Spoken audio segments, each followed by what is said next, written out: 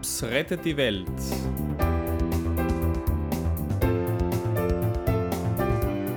Ein Podcast für alle, die selber denken.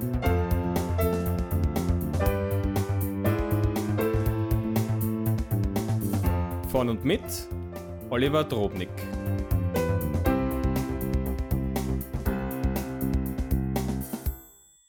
Willkommen zur 16. Episode von Drops rettet die Welt. Weltuntergang 2012. Liebe Leute, lang ist her, dass ich das letzte Mal eine Podcast-Episode gemacht habe, aber ich habe mir gedacht, ich habe ein so schönes Thema, ich nehme mal wieder eine Episode auf. Und zwar das Thema ist auch in filmischer Munde derzeit. 2012, nämlich am 21. Dezember, geht angeblich die Welt unter. Basiert wird diese Voraussage auf dem Maya-Kalender, der da angeblich aufhört. Und naja, wenn ein Kalender aufhört, dann ist das bei uns normalerweise ein Grund, einen neuen Kalender zu kaufen. Aber New Age und diverse andere spirituelle Bewegungen sehen in diesem Ende des Kalenders der Mayas, die ja schon vor langer, langer Zeit alles vorhergesagt haben, auch einen Grund, warum wir uns ernsthafte Sorgen machen müssen, weil ja, wenn die Welt untergeht, sollte man diverse Dinge ins Reine bringen. Zum Beispiel das ganze Geld, was man so angehäuft hat, irgendeinem Guru noch schnell vermachen, weil man kann es ja eh nicht mitnehmen. Ich habe mich ein bisschen schlau gemacht, ein bisschen was angelesen und es gibt zum Beispiel von der NASA eine sehr gute Website, auf der sie sich befassen mit den ganzen Bedrohungen, die es da angeblich gibt. Die sind nämlich gar keine. Die an allererster Stelle genannte Bedrohung ist, dass es da einen mythischen Planeten namens Nibiru gibt, auch genannt Planet X, der angeblich so durchs Weltall fliegt und der genau dann zu diesem Zeitpunkt wahrscheinlich die Erde treffen wird und uns somit aus der Bahn wirft. Wie gesagt, Schwachsinn, diesen Planet gibt es gar nicht. Wäre er auf dem Weg, den er nehmen müsste, um die Erde zu treffen, dann würden wir ihn schon seit ungefähr 10 Jahren oder so sehen und tracken und würden ihn wahrscheinlich auch jetzt schon mit bloßen Augen sehen. Weil was soll jetzt in 2 Monaten passieren? Wenn wir es nicht sehen, wo soll es herkommen? Es gibt noch einen zweiten Planeten, der heißt Eris. Den haben sie entdeckt, der ist so in der Art wie Pluto, so ein Zwerg.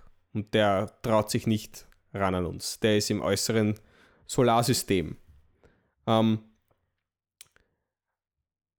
die zweite Sache, die man oft hört, ist, ja, die Planeten, die stellen sich in einer gewissen Konstellation zueinander zu dem Zeitpunkt. Naja, es gibt schon so eine Konstellation, die trifft aber jedes Jahr zu. Das ist nämlich im Ende Dezember ist die Sonne von der Erde aus betrachtet ungefähr in der Richtung, in der das Zentrum unseres Sonnensystems, also nicht des Sonnensystems, Entschuldigung, der Milchstraße ist.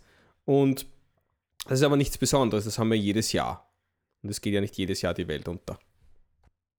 Ja, nächstes Weltuntergangsszenario ist Pole Flipping. Nicht zu verwechseln mit Pole Dancing, das ist, wenn leicht bekleidete Mädels an einer Stange auf und ab. Nein, Pole, damit ist gemeint der Pol.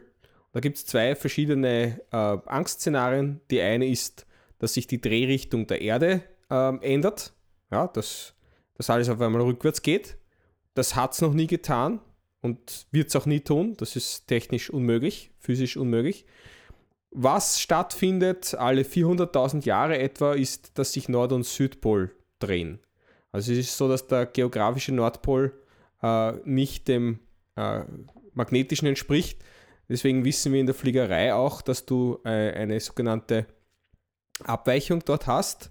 Und diese Abweichung muss man halt beim Fliegen berücksichtigen, weil die Kompassnadel in gewissen Regionen der Welt, also zum Beispiel in Kanada, kann bis zu 30 Grad anders sein, als wo eigentlich man denkt, dass er sein müsste. Also wir lernen in der Schule, ja, im Norden ist es nicht ganz im Norden. Bei uns ist die Abweichung so 1-2 Grad, das merkt man nicht. Aber 30 Grad schon. Und das ändert sich halt alle 400.000 Jahre, geht einmal rauf und einmal runter, werden wir nicht erleben. Und es gibt auch keinen Beweis oder keine Forschungen diesbezüglich, dass das sich irgendwie negativ auswirken würde. Nächstes Thema, Sonneneruptionen. Ja, die Sonne hat alle 11 Jahre etwa ein Maximum an ihren Sonneneruptionen. Die fügen dann zum Teil auch Satellitenschäden hinzu über die elektromagnetische Strahlung, die da ausgesandt wird. Das Einzige, was wir dann sehen von der Erde aus, ist, dass wir eine besonders schöne Aurora haben in den nördlichen Ländern. Es ist aber für 2012 überhaupt keine Häufung von Sonneneruptionen vorhergesagt, sondern das nächste Maximum wird wahrscheinlich im Frühjahr 2003 passieren und die Vorhersage bisher ist, dass es wesentlich kleiner als zuletzt sein wird. Also auch da keine Gefahr. Nächstes Thema, Asteroiden. Vor 65 Milliarden Jahren hat ja angeblich einer oder sind es Millionen, die Dinosaurier gemeuchelt. Aber wiederum, da ist es so, ein Asteroid von dieser Größe, den wüssten wir. Es gibt von der NASA das NEO, das Near Earth Object Program, die verfolgen alles, was uns nahe kommt und das meiste finden sie eigentlich, weil es gibt viele Asteroiden, die auf die Erde tatsächlich fallen, aber die verglühen in der Atmosphäre und da gibt es nichts, was irgendwie uns gefährlich werden könnte. Also grundsätzlich, was jetzt äußere Einflüsse betrifft, muss man mal davon ausgehen, dass jeder, der da irgendwie ein Ausstiegsszenario oder irgendwie Geld verdienen will, das tut aus genau diesem Grund. Nicht etwa, um uns zu retten, sondern um irgendwelche Geschäftemacherei. Ja? Seelenheil in letzter Minute oder so. Bücher werden verkauft. Die Leute wollen ja wissen, was ist jetzt die Grundlage für so Filme wie der letzte vom Roland Emmerich, wo die ganze Welt untergeht. Ich habe ihn leider noch nicht gesehen. Mein Bruder sagt, der ist recht cool. Aber ich schaue ihn mir an, nicht weil ich wissen will, wie die Welt untergeht, sondern weil ich mag, wenn es was zerreißt. Ist einfach cool. Ja. Eine Sache noch, wenn man sich ein bisschen befasst auf Wikipedia und einmal schaut, was mit dem Maya-Kalender überhaupt auf sich hat, dann kommen wir drauf, dass gar nicht wirklich der 21.12. das Ende des Langzeitkalenders ist. Und zwar folgendes Szenario, oder folgende Sachen muss man sich vorstellen. Der Langzeitkalender der Mayas beginnt nach unserer Zeitrechnung, gregorianischer Kalender, am 11. August 3114 vor Christi. Und viele Systeme der Mayas sind auf 20 basiert. Also 20 als grundlegende Zahl, das ist dann ein sogenanntes Vigesimalsystem. Und dieser Langzeitkalender funktioniert so, dass ein Tag ist ein Bin, 20 Bin sind dann ein Vinal, 18 Vinal sind ein Tun, 20 Tun sind ein K-A-Tun und 20 K-A-Tun sind ein B-A-Tun. Ja, jetzt habt ihr mitgezählt. Wie viele Tage sind das? Wer aufpasst? Na, sind 144.000 Tage. Sind ungefähr 394,3 Jahre nach unserer Zeitrechnung. Und jetzt ist es so, wenn man dieses Anfangsdatum hernimmt, dann ist der 21. Dezember 2012 das Ende des 13. Ba'aktun. Ja? Es ist aber so, dass das tatsächliche Ende des großen Kalenders ist nach 20 Zyklen. Ja? Blöd ist nur, da sind jetzt noch 7 Zyklen offen. Das habe ich mal ausgerechnet. 7 Zyklen mal 394 Jahre, das sind ungefähr 2760 Jahre. Blöd nur, weil in 2760 Jahren kann viel passieren. Wir werden nicht mehr da sein, uns kann es nicht mehr interessieren. Aber wenn ich jetzt sage, jetzt habt ihr Leute Geld und jetzt kann ich euch eine Lösung anbieten für den Weltuntergang, dann kann ich jetzt damit ein Geschäft machen. Selbst der nächste Zyklus, ja, in 394 Jahren, das ist auch schon wieder urwurscht. Ja? Da haben wir wahrscheinlich gar kein Geld mehr, dass man uns aus der Tasche ziehen kann. Also, Kalender ist ein Schwachsinn, dass der endet. Es ist eigentlich überhaupt nichts Besonderes am 21. Dezember. Ja, wenn man irgendwas Besonderes haben will, dann hätte ich doch eher genommen den 12.12. um 12.12 Uhr 2012. Ja. Dann machen wir einen zweiten Fasching. Ja. So wie den 11.11. um 2011. Aber da hat ja auch niemand was gemacht. Ja. Also, das ist alles ein Blödsinn. Jetzt gibt es dann noch Sachen, ja, es sind von Menschen gemachte Gefahren, ja, eine Pandemie wird jetzt ausbrechen und viel Schwierigkeiten machen. Oder was könnte noch passieren?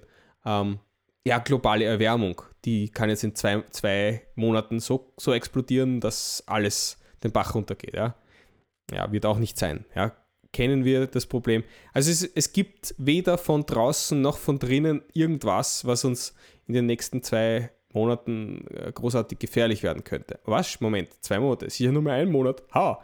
Okay, im nächsten Monat, Leute, vergesst, nichts wird passieren. Wenn man sich ein bisschen tatsächlich mit sagen wir mal, spirituell bewandten Leuten unterhält, die sagen auch, dass das alles ein Schwachsinn ist mit Weltuntergang, sondern was die Mayas eigentlich sagten oder vorhergesagt haben, ist nicht, dass jetzt die physische Welt irgendwie untergeht, sondern dass es hier geht um die spirituelle Energieebene.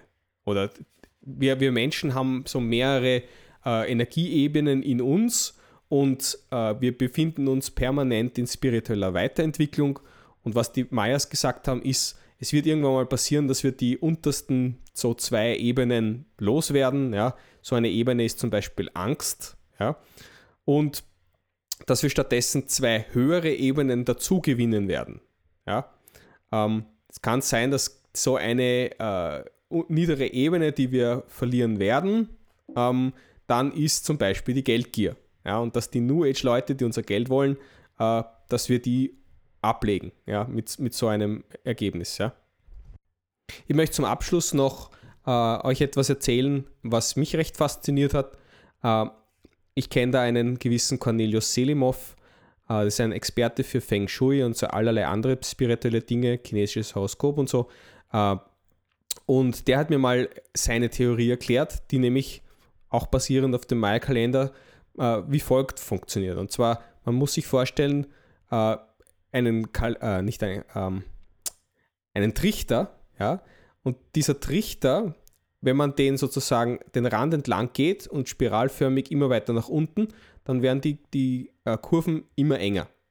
Und dann hat er gesagt, dass auf diesem Trichter quasi auf einer vertikalen Linie, ja, von oben nach unten, wo man dann auf der Spirallinie immer in kürzeren Abständen vorbeikommt, befinden sich gewisse Themen.